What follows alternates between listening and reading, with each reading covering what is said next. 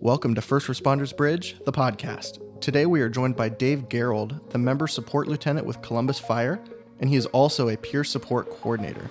He will share how peer support is changing the game for first responder mental health. You're listening to First Responders Bridge, the podcast. All right, everybody, welcome back to the podcast. And before we get started, I just want to say, make sure to follow us and leave us a 5-star rating, because this is how we are able to keep providing you with this and keep pushing this out here, to break this stigma for first responder mental health. So please, if you could do that, that would greatly help us. Dave Gerold, welcome to the show today. We are so happy to have you on to talk about peer support today. Thanks so much. It's a great honor to be here in this room and talk about peer support with the good folks from the Bridge. Well, we certainly love having you as a part of our team. And before we get started, tell us a little bit about yourself, your family, and the role you play with CFD and what you do there. Sure, that's a pretty big question, but the basics. I'm married to my wife, Tracy. We're just past 24 years. I have 2 kids, Nick and Abby. They're approaching adult age life. They're out and about, and they're almost off our payroll. I'm looking at retirement soon, and so is my wife. So we're looking at phase 2 of our lives. And within CFD, I've had a great career, approaching 25 years there. I'm currently the Member Support Lieutenant, which also puts me in peer support coordinator role.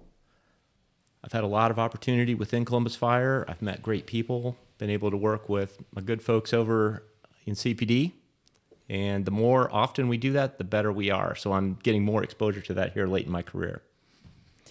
Yeah, Dave, we in Columbus, for those of our listeners that are not in Ohio or in the Columbus area, CFD is Columbus Fire Department, CPD, Columbus Police Department. We're a little different than some agencies around the country because we have a great relationship, great working relationship, professional relationship. And over a decade ago, we worked together. We actually worked with you. You were one of the reasons that Columbus Police was able to start a peer team, because we sold that to our then chief and said, hey, Columbus Fire has had a peer team for decades, and we don't have a peer team. Can you give some of our listeners perspective on the size of Columbus Fire and how you incorporate peer response and peer support in the fire department? Sure. Columbus Fire Department is about 1,600 members, 34, 35 stations, depending on how you count it. We cover a large metro area, so Columbus is large geographically, and we support a large area. Currently on our peer team, we're a little low right now, but I believe we have 30 to 40 trained peers. We just had a peer class last week, so we're looking to boost those numbers and get that back up to full strength. At one time, we were carrying about 60 or 70 trained peers. Currently, we're working on a hybrid model, so we do critical incident stress management, CISM. We'll do that when it's appropriate, but we're trending more towards a hybrid system and doing more one-to-ones. Little less of the formal debriefings, some diffusings, but we're really going to a true one-to-one peer support model. That's the direction we're going. I appreciate that. Can you also talk a little bit about, you mentioned the training, and so at least in our state, there's some codified training that has to happen for peer support teams and peers. Can you talk a little bit about your selection process and the training that those peers go through? Sure. So Ohio Revised Code recently changed with the passage of House Bill 545, and it has really opened up some new opportunities for training. So previously we were tied to one organization and one method for peer support training, and now internally we've developed our own training. We just delivered that first class. The feedback on it was really great. We'll see how it plays out here in the next couple of months, but I'd like to further develop that and hopefully partner with our police peers and see if they would like to adopt that as well. So currently, the law is pretty vague. It just in Ohio, it requires 16 hours of training in about 3 basic areas of peer support, and it's open to a wide selection of teams. So you could be a public safety agency, you could be a charity, a nonprofit, a few other things. I'm not familiar with all the details, but it's pretty wide open. So we want to meet the needs of our members, but also give them confidentiality protection through Ohio Revised Code, because that's our foundation. It's that confidential protection. Yeah, really important. And many states have similar statutes that offer trained and registered critical incident stress management teams complete confidentiality, similar to what you would see for a formal clinician. And, that confidentiality is important. Certainly is in law enforcement, and I know it is in fire. You also generally mention the different levels of peer support, diffusings, debriefings. Can you talk a little bit about those different levels? Sure. According to the Mitchell model, or critical incident stress model, there's really 3 levels. There's the one-to-one, and then going up, if there's a group that's affected, an early intervention would be a diffusing, and that's kind of like the check-in with the crews that were in the hot zone, exposed to the reactions, emotions, the trauma of the incident. That type of event usually happens within the first 8 to 24 hours, typically on the same shift. And that is really helpful in preventing those roots from growing and letting some of that trauma and post-traumatic stress stick around. Going beyond that, sometimes the stuff can really get soaked in, which through no fault of the first responders, there are some events that have some really profound impact on us.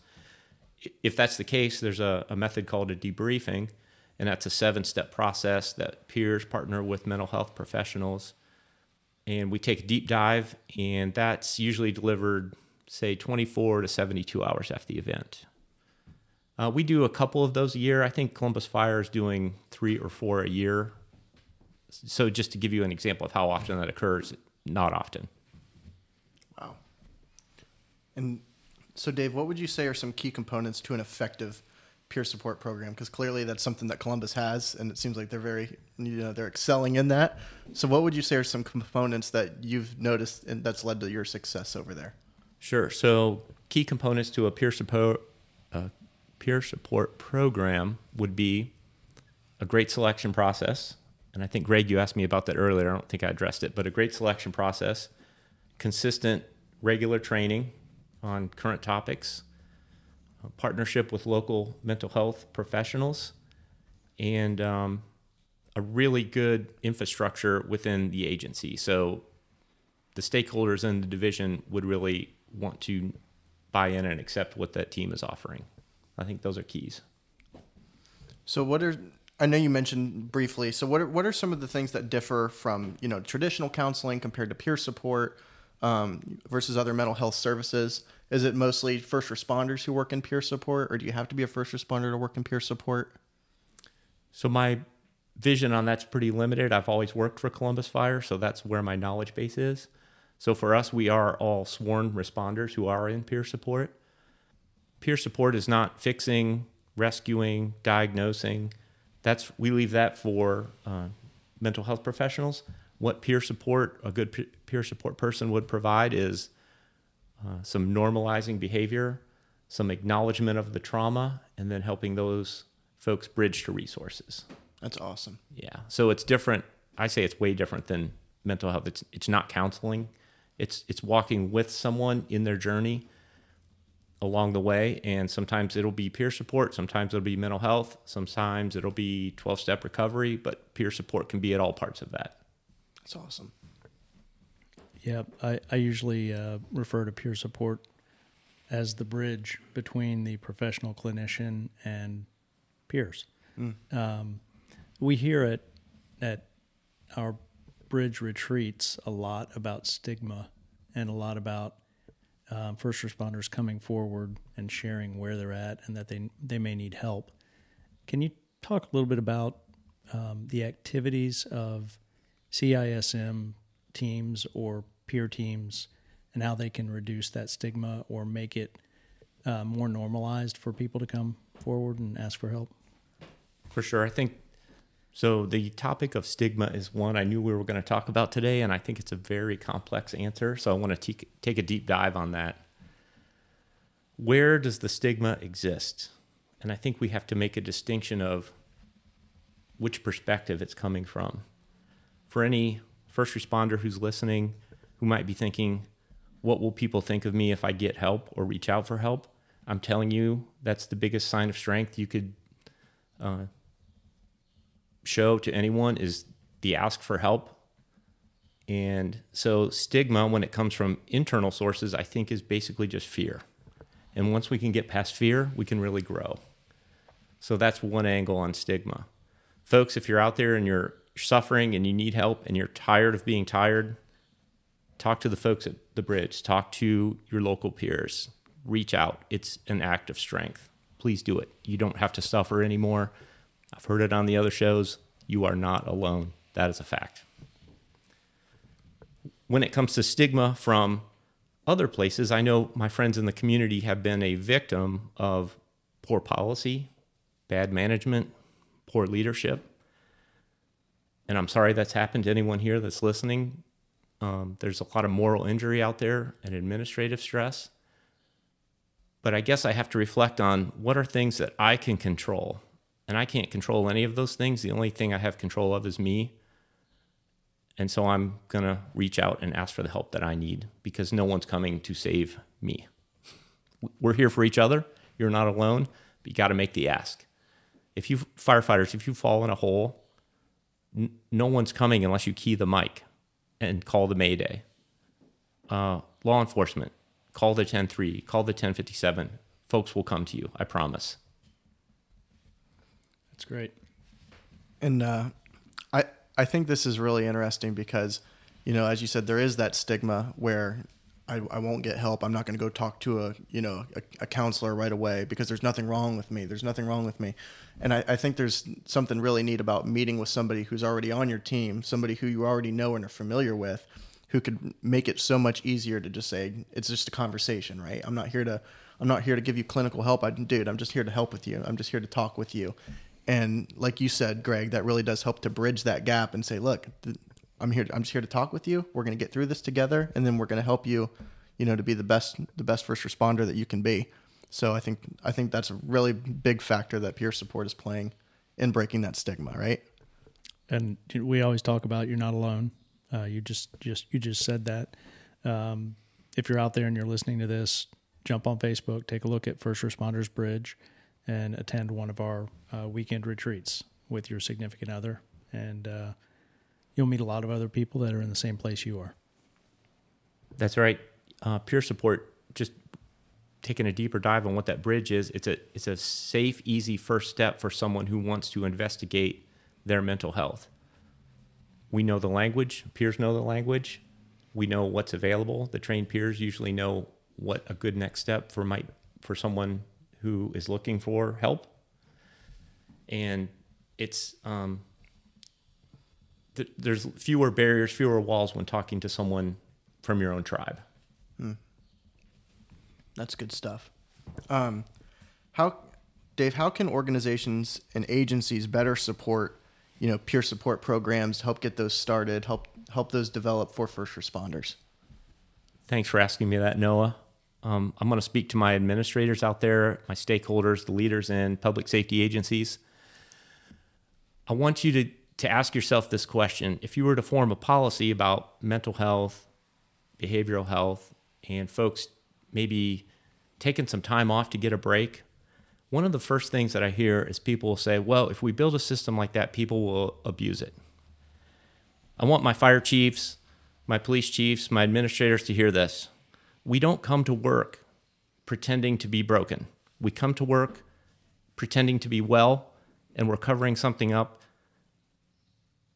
and we come to work anyway. There's folks out there suffering, but our policies and our procedures won't let them come forward. So it's worth the risk to create these programs, these policies, these things where people can ask for help safely because, like I said, we don't pretend to be broken, we pretend to be okay. And it's time to stop pretending to pretend. That's awesome. That is sadly far too true, right? Especially for first responders. They don't like to come to work and say, hey, I'm really struggling. I'm having a bad day. No, first responders are very strong people. You can't do this job unless you're strong. That's true. We are tactically sound. We are also do-it-yourselfers. So When we need something, we want to try it out on our own first before we maybe go to the community with it. So that's why peer support's good, because it's like sitting around the kitchen table or maybe having a roll call talk at the precinct. It's, hey, if I need my deck built, I'm going to go to someone who knows how to build decks. Well, maybe at the station, I could say, Greg, you've been through something. Can you tell me about that? It's the same analogy. So if we use that family that's already there, we can lean into each other a little bit with some of those uncomfortable conversations, then folks can really find a path to healing. And, that's a lot of times, too, why here at the Bridge we say we don't want you working with our people unless you have experience working with first responders, right? Like, if you want to be on our board, we want you to do ride-alongs, and we want you to have experience with first responders because the stressors and the things that they go through are so unique. A lot of times, if a first responder wants to go talk to a counselor, the counselor has no idea how to treat what they're going through because they're not trained to treat stuff like that because it's so unique. That's why we say, get involved with first responders and understand the stressors because they're so unique. Yeah. Dave, I think it's important to talk about, we're really fortunate here in Central Ohio that you and a lot of other first responders on a full-time basis are researching and pushing forward critical incident stress management, peer teams, and wellness in general. Can you give us a gauge and our listeners a gauge on where peer support has come from, where we're at today, and where it may be going to? Asking you to be kind of a prognosticator a bit, but if you can, what are you seeing on the forefront for peer support? Yeah, that's a big question. Thanks for asking.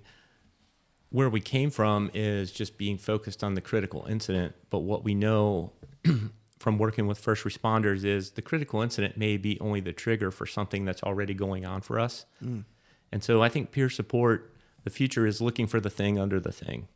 What's going on for the person? Because in our community, we have folks who came from a variety of backgrounds.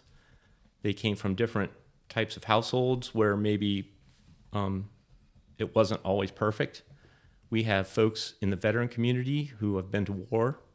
And so just because someone is new to being a first responder doesn't mean they don't have any trauma. So it's great that when folks can be open, even though someone's been with their agency only 1 or 2 years, but needs that support person, let's not judge them for saying, well, you're new and what could be wrong with you? Because I'm telling you, there's something there. And if we're just can be open and love people, then that's makes us a stronger community, a better first responder community. That's good stuff. And I feel like that's something that may be very prevalent, in first responders as well. You've only been on for this long. There's no way you can have trauma, right? It's easy to just see that just on the face. But Dave, as we begin to wind down here, do you have any advice for someone who may be hesitant to join a peer support group? I know counseling is a whole other animal that first responders may be saying, I'm not quite there yet. But there may be even some who say, I'm not quite ready for a peer support group yet. What do you have to say to people who may be hesitant about that? Yeah, I'd say just come and check it out. It doesn't cost you anything. It's people who are already there, ready and willing to help you. So I can't imagine that someone who's reluctant to seek help makes that first contact and has a negative experience. So if you're afraid of what may come, well, just check it out. First responders are good at being uncomfortable. So I would say challenge yourself and be comfortable in the uncomfortable of talking to someone who cares. That's the only way that there's going to find healing, right? You have to take a leap of faith and you have to be willing to have those uncomfortable conversations, but it's so worth it in the long run. Oh, that's 100% true. There's some thinking out there that peer support should go out and do the things automatically for people. And we have found in Columbus Fire that's not always helpful. What we have found is by having really great outreach programs and putting the message out there that said, we are here and we are standing by. When people are ready to hit submit, to key the mic, to say, I'm ready to receive help. And when they come to us, we find that we have those folks find a quicker path to healing or a more complete path to healing. So when they reach out to us, it always works better. So, man, if you're out there and you're listening, you're reluctant, go to your people because that's why they're there. They want to help you. Check out with your local peer support teams.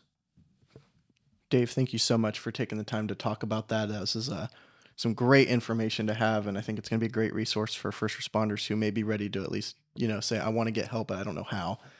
This is a great resource for them. So thank you so much. And before we finish out here, I do want to do our praise of the day for this week. And this one is really cool. It was this one's kind of unlikely story. It's out of Chesapeake, Virginia. There was an inmate at a facility who noticed a deputy, Robert Wrench, was choking on his sandwich.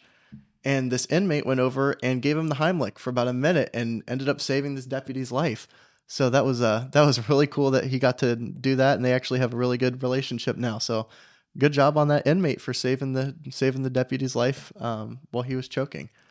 But that is all that we have for this episode here. And guys, as always, make sure to follow us. Make sure to give us that 5-star rating again, because that's how we can continue to push this out outside of Columbus and into the rest of the United States and beyond, so that we can help first responders on their journey from hurting to healing. But I'm Noah and Greg here, and we will see you all on the next episode. Thank you very much.